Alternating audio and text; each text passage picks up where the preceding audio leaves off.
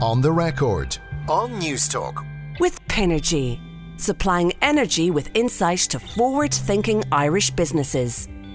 The name Fergus McCabe might not mean very much to you, especially if you're not a Dubliner, but if you're from the north side of the Liffey or even from certain patches north side of the Liffey, it's a name that might matter to you quite a deal. In fact, there's some north side residents like Mary Lou MacDonald, Pascal Donoghue, Gary Gannon, even some fella who lives in the park called Michael D. Higgins, all paying tribute to this man when his death was announced earlier this week.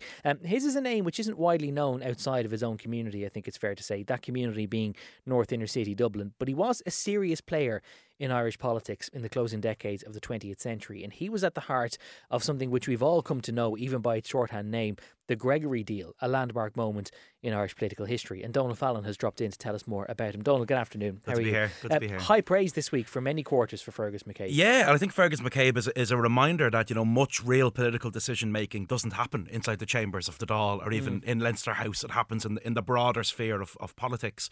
And, you know, it's a rare RIP.ie notification as stirring as Fergus McCabe's, which noted hope over cynicism, prevention over cure. The story of his life is the story of a community, the North Inner City, which he devoted so much of his life to.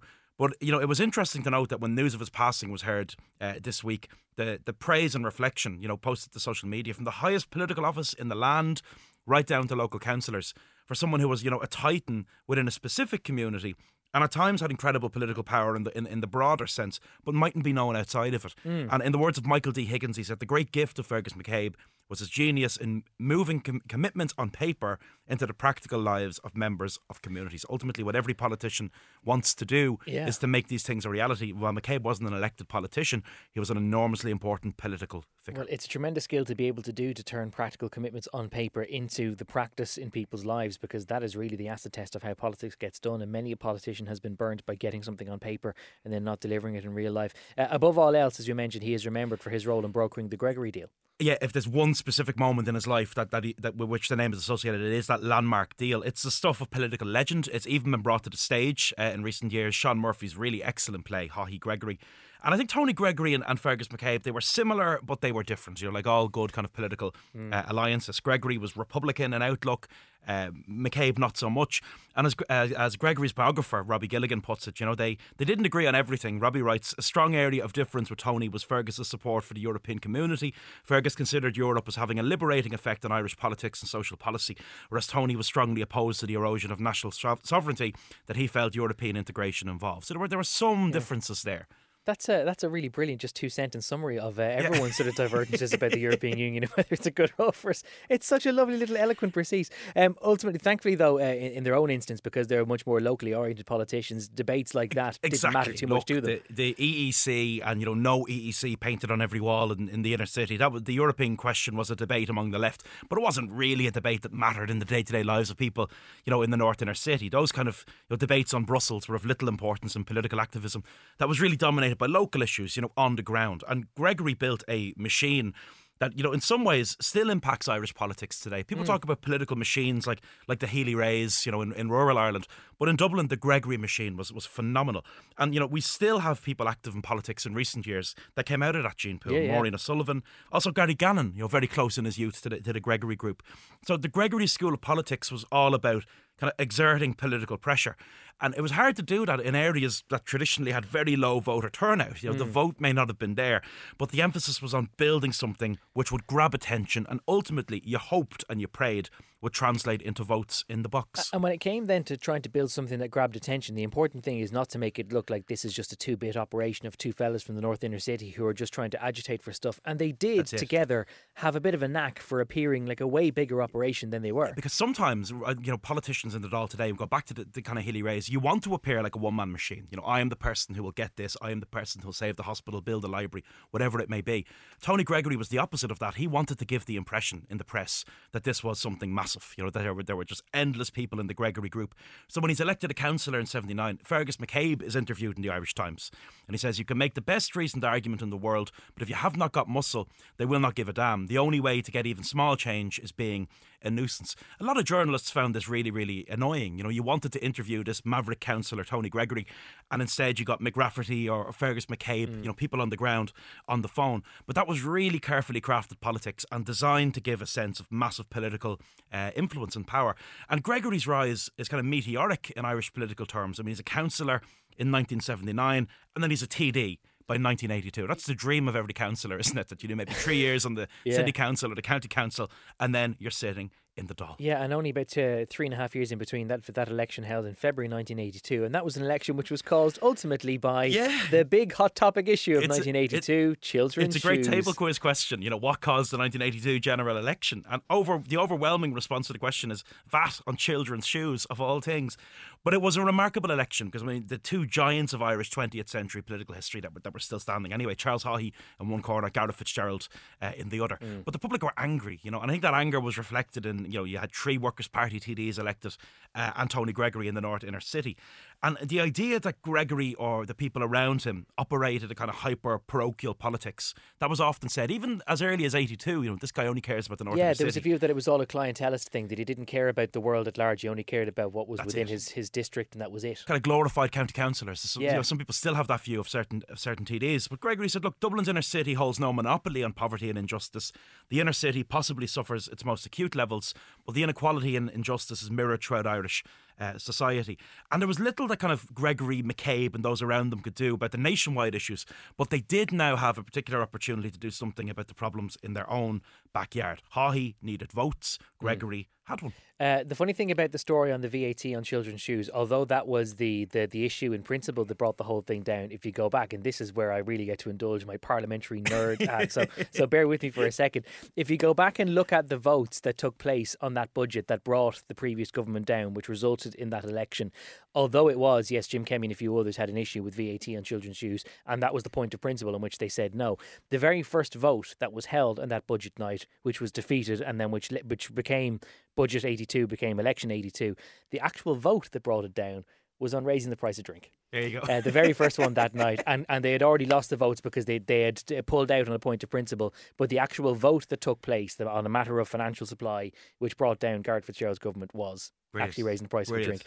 There ends my little my total tangent there. Going back to the substantive issue you were talking about and some of the poverty and injustice, things had, to be fair, they'd gotten very bad in Gregory's own constituency. I mean, they'd spiralled out of control. It's estimated there were 5,000 people addicted to heroin in Dublin in 1982, and it's hard to actually have it's not a very big city then either. It's not at all, and it's hard to have an accurate number because there wasn't really much in the way of facilities to help addicts. But the estimation is about 5,000 people. And in this year, the year of the election, the kind of issue becomes nearly global. There's a priest called Father Paul Lavelle, and he brings over to Dublin Monsignor O'Brien from New York City. He ran the world's most significant drug rehabilitation centre in New York.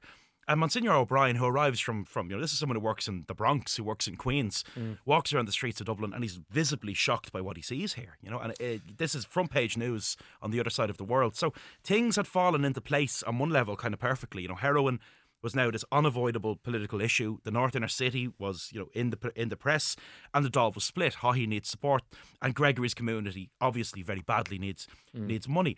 But Haughey, it should be said, played the issue brilliantly. Haughey was a fantastic political operator, and he went into the North Inner City himself.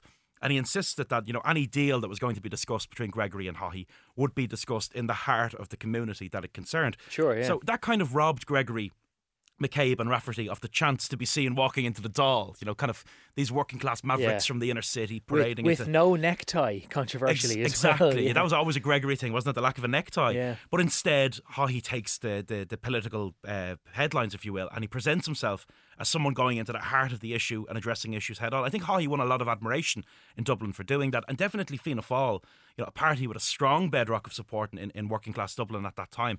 I think they loved the optics of Haughey, and they were kind of saying, Haughey's going where Fitzgerald wouldn't dare go, into the heart of Summerhill. Well, there was another optics bit, and this was a fairly legendary exchange between Haughey and Gregory, and in hindsight it may actually have been influenced by the fact that Haughey decided, no, I'm going to be the one who crosses the river to go to the north side. We're not going to do this in government. government buildings or in Leinster House, because there was a legendary exchange about how many people will be sitting around the table. It's brilliant.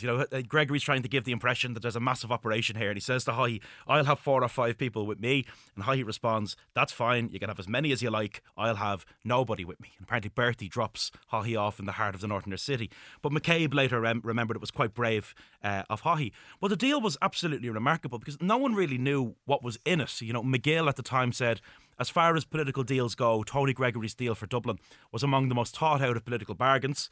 Its strengths lie in the simple fact Gregory knows Dublin and its problems better than most. Its weaknesses lie in the fact that it's a last minute deal, not a plan that was studied, costed, discussed and finalised as being in the best interests of the people of Dublin. So no one really knew, what was in it. But, Haughey's parting words to Gregory's team were brilliant. He said, Fergus McCabe recounted that when Haughey left for the last time, his parting words were, as Al Capone once said, it was good doing business with you. If ever there were words that you would put into the mouth of Charlie Haughey with the way he's been perceived in some of the decades since, that is remarkable. And of course, you mentioned, by the way, again, that the deal was secret, but I think there were some estimates, and bear in mind, this is 1982 money. There are some estimates that the deal, the extent of the commitments in the deal, were hundreds of millions of pounds, which is at least 100 million. And I mean, in the money of 1982, it's just remarkable money. It's a huge ransom for any one TD to be able to draw for their support for a government. But of course, within months, Ireland was voting again, and now he had lost the reins, and the deal was done. A strange year in Irish politics, and there were 2 elections that year. The second casting Haughey from power in November. So February and November we went to the polls. But a lot of what was promised in the deal was still delivered. And I think Fitzgerald, when he came to power, was uncomfortable with the provisions that had been promised. But while not everything was provided, and I think Haughey's loss of power did definitely lead to reductions in the deal, the bones of it remained. And historians are going to look back on this. I think the great Joe Lee insisted that critics denounced the idea of a special deal as disgraceful, debasing the political coinage. But what was disgraceful in this case was less the deal than the fact that it needed a deal. He argued that it should never have got this bad in the north inner city. No, it's a very, very fair point. McCabe, for his own part, he remained active right up until the end of his life in political circles. He did. Up to weeks ago, he was still actively working in the community, and it's a real pity. It's unfortunate that current restrictions mean he won't be afforded that kind of enormous public funeral in the north inner city that they give him in normal times. But I think the greatest tribute to someone like McCabe and those like him is just found in the fact that so many community projects and facilities that he was involved in, they're still up and running today. Yeah, that's remarkable. I'd cause to go and look at his RIP notification when you mentioned it in your notes when you sent them over this morning, and I liked that the couplet that you mentioned at the start, hope over cynicism, prevention over cure. The last line of that little invocation is "and Spurs above everything else," which was quite nice. But also that at the end where they say, this is the web link where you'll be able to watch the funeral if you care to tune in. They don't look for donations to any cause in his memory. They just say be kind to someone else and be kind in his memory, and that's a very nice legacy to leave. The life and times of Fergus McCabe, as explained by Donal Fallon, who is the author of the Come Here To Me books and the presenter of the Three Castles Burning podcast.